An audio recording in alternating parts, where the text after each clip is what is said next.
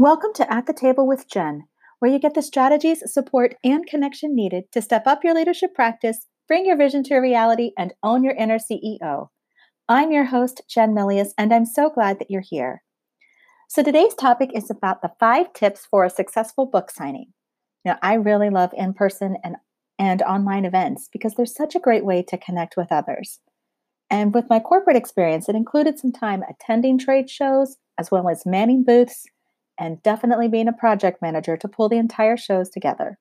And on top of that, I've done a lot of book signings as an entrepreneur. So I wanted to share some of my tips so that your next event is a great success. So let's get started with number 1, which is get clear on why you're there. Now, to get started, how would you answer this question? Why do you want to attend or host that event? The reason that this clarity is so important is that it shapes your mindset and energy for the event. And if you want more information about what I mean by that, check out episode 2 on What's the So What, which can help explain that further. But when you're in the headspace that says, I'm glad to be here, it's going to be a lot of fun, then that comes through in how you engage and how you present yourself. And the same can be said for the opposite. If you're saying things to yourself like, oh, I wish I was someplace else, or this is so boring, then that's going to come through too. And there is a big difference between wanting something and having to do something.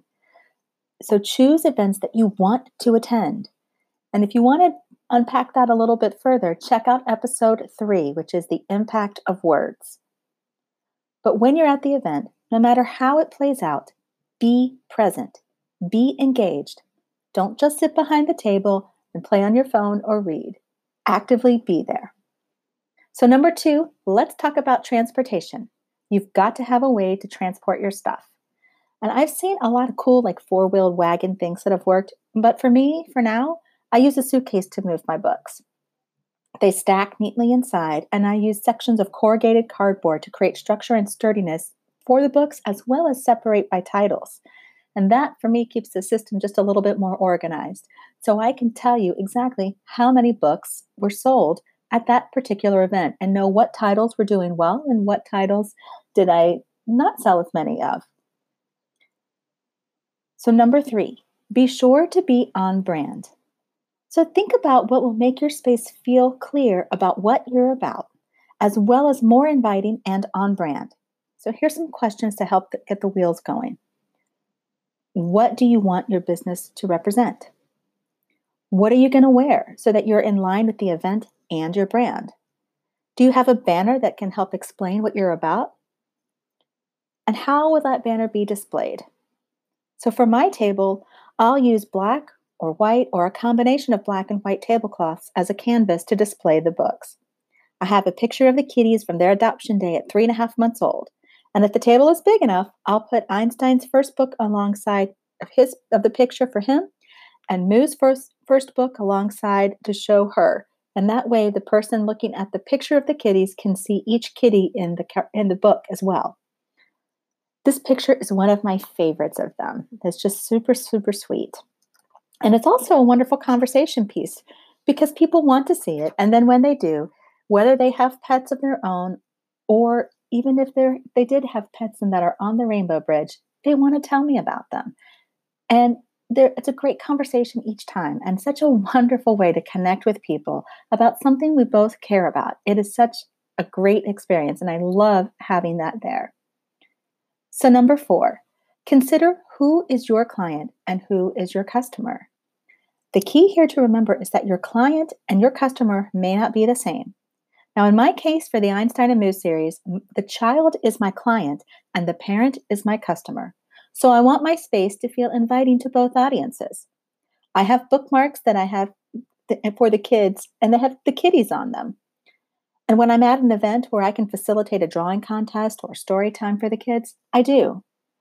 So when you look at your table, consider how you can facilitate the easiest transactions from your location behind it and how the customer sees it.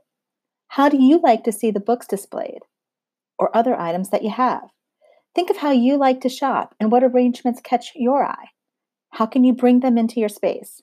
For instance, I like seeing some white space as well as height, so I typically use a tall book rack on the corner of a table and spread out spread out the items as much as I can. And number 5, have an attitude of gratitude. So we started with mindset and we're going to end with that.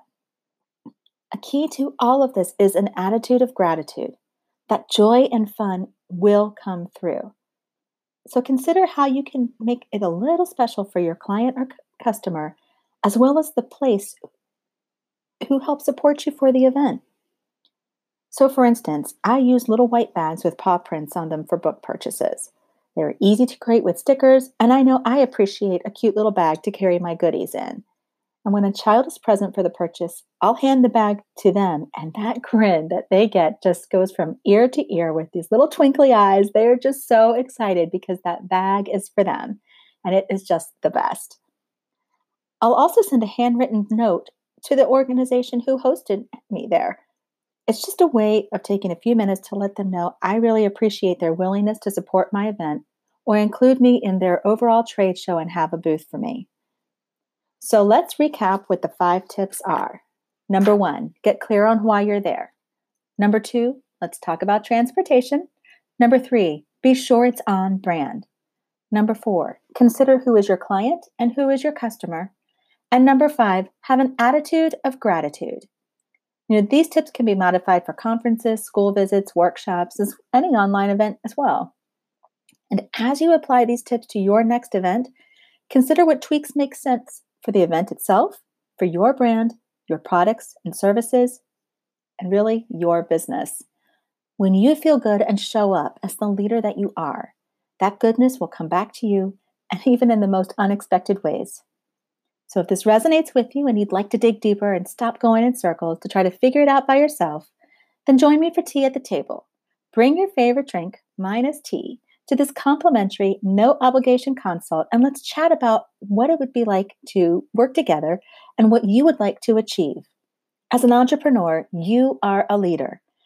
And you also know that investing in yourself is how you grow and how your business prospers. So take that first step and have tea at the table.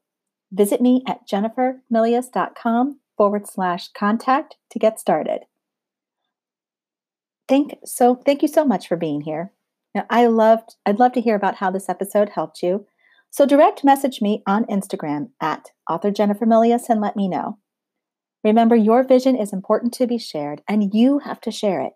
You have got this. So take care and I'll talk to you next time.